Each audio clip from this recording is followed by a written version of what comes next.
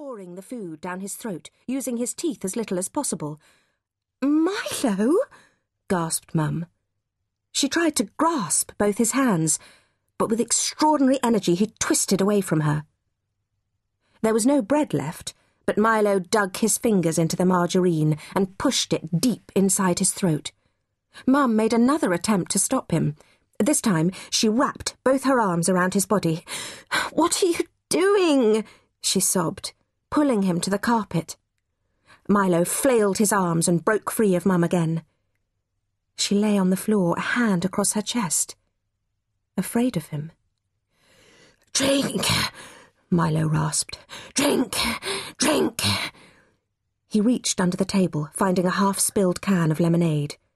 Placing the can directly over his mouth, he squeezed hard and swallowed, as if his mouth was a desert. Mum, getting to her feet, knocked the can out of his hand and held his wrists. "What's got into you?" she shouted. "Stop! Stop fighting me!" Milo freed himself, stood up, and pushed the table over. The half-eaten chicken fell by his feet. He picked it up. It was an awkward shape to get into his mouth. He turned it this way and that, finding the best way to squeeze the flesh past his teeth. There were tears in Mum's eyes. "What are you doing?" she yelled. Milo scuttled to a corner of the room. He still had the chicken. He sat in the corner, eating it steadily. Jenny ran across to Mum and hid against her dress. Milo warily watched them, as if at any moment they would attempt to steal the chicken. Mum approached him cautiously. "What's wrong?" she asked, in the softest of voices. "Milo, what's wrong? Please tell me." Milo glanced up. Just for a second he appeared to recognise her. He stopped chewing.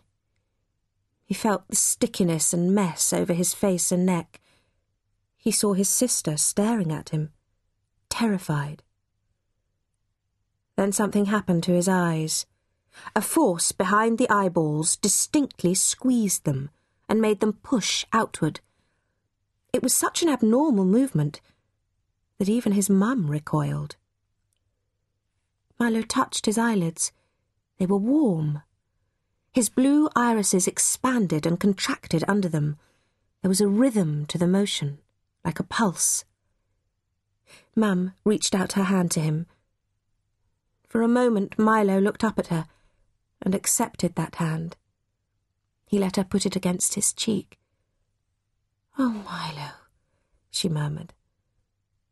"What's happening to you?" He trembled. "Mama, I don't know." Her hand reached his hair. She stroked it gently. As she did so, a few of Milo's blonde curls fell onto her fingers and dropped to the floor. She withdrew her hand. A great tuft came away on her fingers, leaving the skin above Milo's left temple exposed. Jenny screamed. "Let me help you," Mum said. "I don't know what I need," Milo croaked. She moved towards him again, but Milo backed away and stood up unsteadily. He lurched to the front door, all the while dragging his fingers across his scalp. By the time he had opened the door, there was no hair remaining on the left side of his head. "Don't leave," Mum pleaded. "I can't stay," he said. I think this is only the beginning." "The beginning of what?" "I don't know." Milo stood at the front door, the sun warming the bald part of his head. He wiped his chicken-smeared hand on his shirt, quickly stepped outside, and shut the door. Mum cut across the room, reaching for the handle. Wrenching it open, she ran outside. The street was empty. She shielded her eyes, dazzled by the afternoon sun.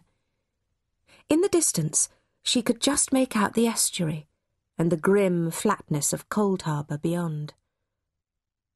Milo was gone.